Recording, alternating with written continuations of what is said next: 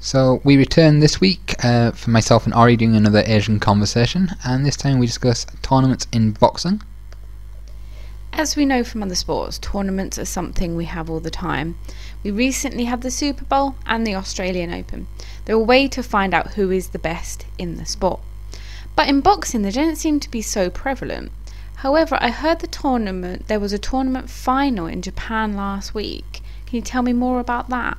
Of course I can. It was actually the God's Left Bantamweight tournament. It had its final in the middle of the week, and its final unfortunately ended in a draw between Sia Tsutsumi and Kazuki Nakajima. It was a really controversial draw which marred what had been a fantastic tournament. Up to that point we'd seen Nakajima look sensational. He scored 2 opening round knockouts. Unfortunately Tsutsumi hadn't actually fought. He got a bye in the first round, hence it being a 7-man tournament. And then he actually got a walkover in the second round when Kenya Yamashita failed to make weight. So Tsutsumi reached the final without fighting and then was robbed in the final, so that's really unfortunate. It was a really exciting tournament overall, and it took place at bantamweight. It only took about 6 months, I think, from start to finish, and it was a really, really good tournament overall. That does sound like a good one. So obviously that's just been one tournament that's happened recently. Are there many others in boxing? There's certainly a lot in Japanese boxing. We've also had the Knockout Dynamite tournament come to an end recently. That was a 4-man tournament over 3 weight classes, where the winners at the weight classes got a nice financial boost, they got a boost to their career, and they also actually got a bonus based on scoring knockouts earlier in the fights. This was a pretty good idea. It was just 5 rounds, so there were exciting fights on the whole. It was a really good showcase for a Mongolian guy who's now not going to try and pronounce because I really don't want to butcher it, but he looked a standout. He beat Vladimir Baez in his final. He looked sensational. There's also the Hajime no Ippo 30th anniversary tournament, which has its semi-finals on the 27th of February. That tournament takes place at featherweight. It was another 7-man tournament. I'm not sure why Japan can't get an 8th man involved in some of these, but whatever. The standout bout from the first part of that tournament was Jay Woo Lee's sensational fight with Tsuyoshi Tamida. If you've not seen that, it is on YouTube. The promoter has put that up themselves, and yeah, seriously, spend the time, go and watch it. That's amazing. The most famous, however, of the Japanese tournaments is the Rookie of the Year tournament, which is an annual tournament. It's a lot more distinguished than any of the others, and that's probably the standout among the bunch. So I'm guessing by the title, obviously, Rookie of the Year, so it'll be kind of a novice fighter and kind of fighting amongst kind of peers that are also novices. It is. There are restrictions on who can enter. It's usually, I believe, 4 wins is the maximum they're allowed, or 4 bouts or something. They're all novices. They're all C-class fighters, so they can't have gone into it with strong amateur pedigrees or anything like that. It's, like I said, an annual tournament. It takes place and runs from sort of March to December. The key facet of that, I guess, is the regional system, where East Japan will fight its own mini knockout tournament, which again starts in March, and that actually ends in November, I believe, with the East Japan Rookie of the Year final, whilst the Central, West and Western regions of Japan have their own mini tournament, and the winner of that then faces the winner of the East Japan region in the All Japan final in December, in what is an annual occurrence. It's an annual standout event, and it's shown on telly on G Plus every year.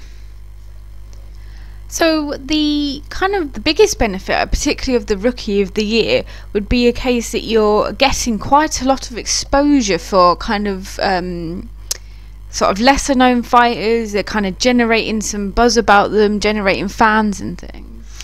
Yeah, so the key for that there is they're getting experience against people with similar abilities.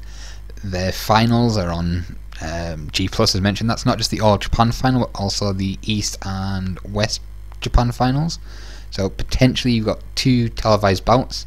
The other bouts are now being uploaded by both Boxing Rays and Airsign. So you're getting online exposure, you're getting in-ring exposure, you're getting televised exposure, you're getting experience, you're getting some fantastically well-matched bouts. You're also getting some real windows shined on guys like Katsuki Mori, who's fantastic last year. Other fighters who've come through those sorts of ranks have included Masayuki Ito, Jiro Watanabe. Even the legendary Fighting Harada actually won a Rookie of the Year tournament. So Some real big names that obviously have really consistent good careers out of this, but also there is a narrative, a story of a fighter getting through the tournament.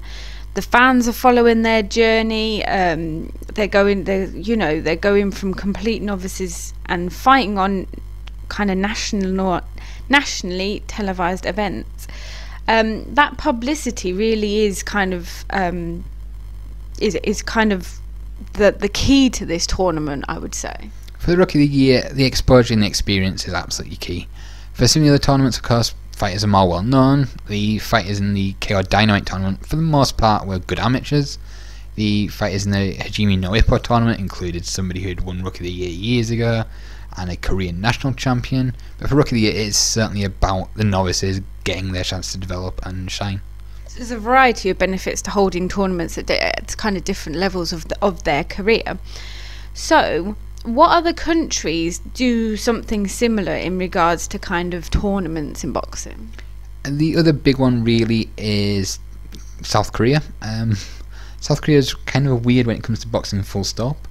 Unlike Japan, where there's one commission in charge, the Japanese Boxing Commission, Korea kinda has a lot. It's sometimes hard to know just how many they have at any one time. But the two big ones are the Korean Boxing Federation and Korean Boxing Management, who are the KBF and KBM. They are the two that run the best rookie tournaments in the country. The Battle Royale, which is KBM's answer to Rookie of the Year, and KBF's wonderfully titled Rookie to Rocky.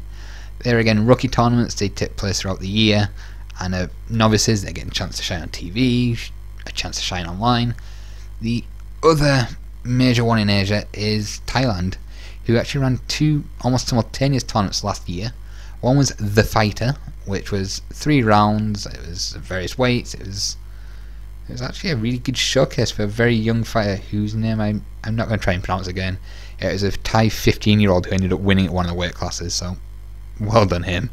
At 15, I think I was pretty much staying in bed all day, and yet you got a guy in Thailand who's making a real name for himself.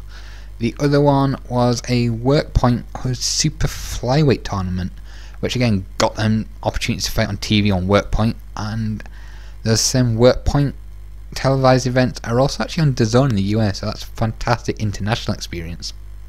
Yeah, and this experience is invaluable kind of to fighters. What about outside of Asia? Because obviously we've talked a lot about Asia, but what about kind of outside? Is there something similar going on? Outside of Asia, there's of course the WBSS events, the World Boxing Super Series that Naoya Inoue won last year and Josh Taylor.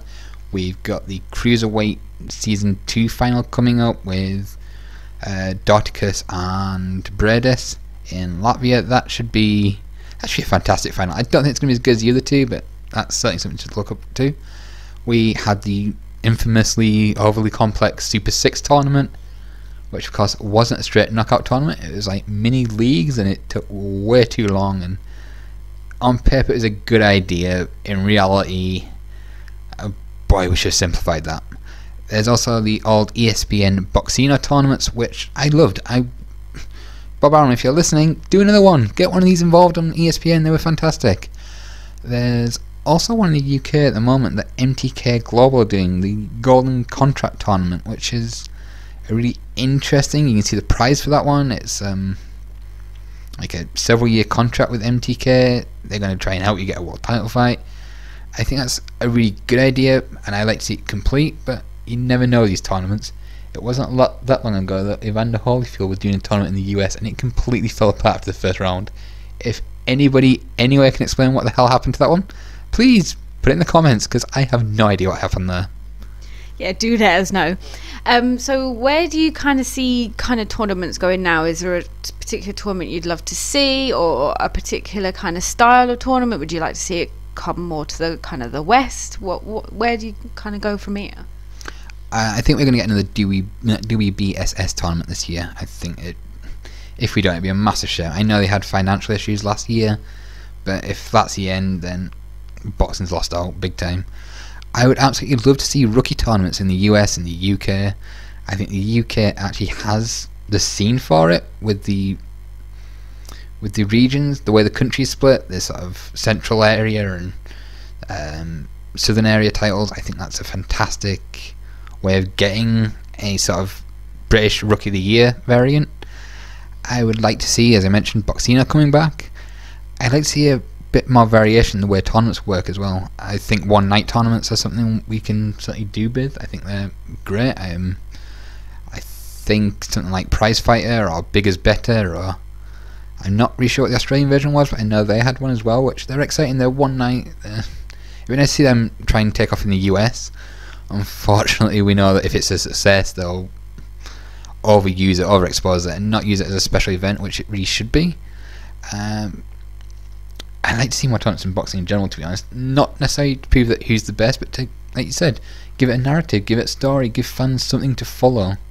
They just can't be overly complicated, because boxing doesn't work very well on overly complicated things. And obviously, as we said, we talked a lot about kind of rookies and the kind of how positive that can be for really good rookies to come through, and use this as kind of a jumping of what could be a massive career for them. It can certainly be used as a massive career jump. It's funny, I think if more countries copied how the JBC's ranking model worked, I think you'd get a lot more intrigue. Again, if you win a Rookie of the Year, you actually are ranked in the top 20 by the JBC almost by default, so you've pushed a long way towards a title fight. It'd be great to see that sort of ranking system used in the UK, but again, promoters don't do what's best for themselves always, and if this was brought into the UK or was brought into America, if there was more tournaments in these places, I can't help but think we wouldn't see the guys fighting properly. I think the promoters would step in the way.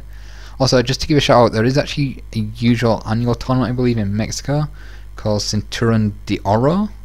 They are fantastic in themselves, and there was a French tournament a few years ago, heavyweight I believe, that was an 8-man tournament. Again, they've been tried, and I think people have given up on them too quickly. But Rookie of the Year is proving that they can be a consistent, it can be an annual event, it can be really exciting to watch. I like to see more well-matched tournaments, of course. There's no point in having mismatches in tournaments, but until promoters get behind it, really put some effort in, they're not going to work anywhere. Japan have eaten into it because of the way their promotional system work. A lot of these are run by Dangan, who have no horse in the fight, so to speak. They're just, for the most part, they're just a pure promoter. They're not a management promotorial thing that we see in others, and it'd be great to see other promoters just getting behind these sorts of ideas.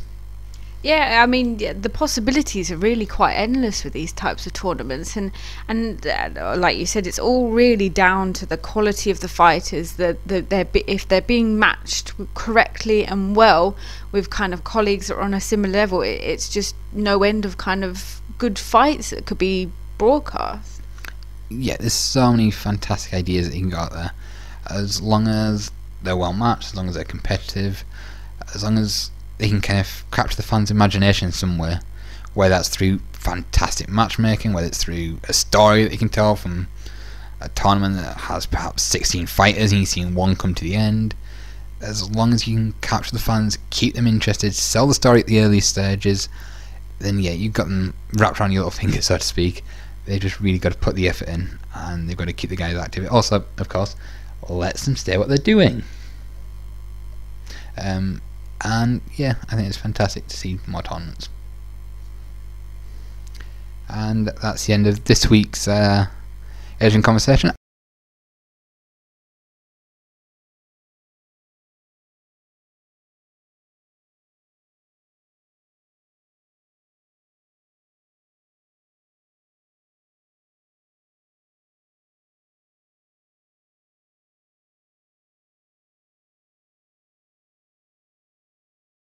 So we don't have any outtakes this week because she made me delete them, but it doesn't mean I can't mock her at the very end of this video while she's smirking at me saying, "Oh, for fuck's sake, shut up."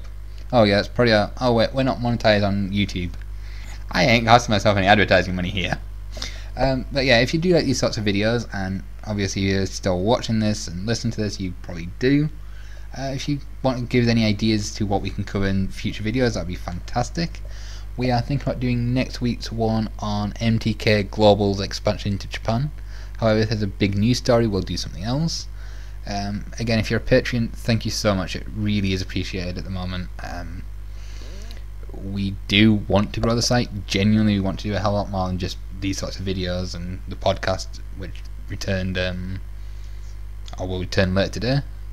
We'll also be posting these as podcasts through the app that we use to do podcasts. So this will be available on Spotify and Stitcher and whatever other podcast services you use. The hope is genuinely that we can add a lot more on what we do. I'm hoping that you've noticed there is a lot more content going out on a daily basis than ever before. We're hoping to just really expand that. There's a lot more weekly features on the site, things like the introducing and Closet Classic have continued from last year. There's also revisiting, where we look at an old fighter that we've covered in the introducing articles. There's also hopefully going to be English language commentary on fights as well, which I think is going to be an interesting one. It's going to be one that's going to be a lot of work for what I feel comfortable doing, but I think it'd be fun to do. And again, if we can talk Ori into doing them, possibly she can help. She could be the host, as she is with these. So going forward, we have got a lot of plans, and genuinely, again, thank you to all the patrons. Thank you for listening this far into this video after the nice little gap of space in there that we've left. Once again, thank you, and hopefully we will keep you as viewers over the coming weeks, months and years. Thank you.